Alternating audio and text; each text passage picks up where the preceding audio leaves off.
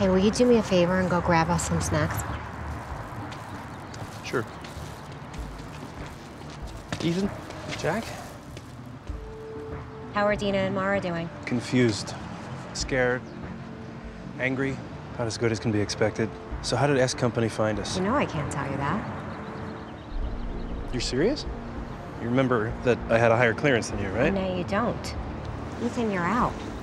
So as awkward and complicated as this is, I need to treat you like any other civilian going into witness protection. Except I'm not like any other civilian, Maddie.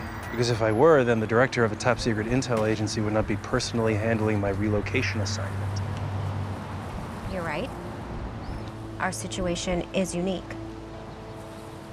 But the fact that we were married doesn't mean that I could just throw out U.S. government. Dina. You are married?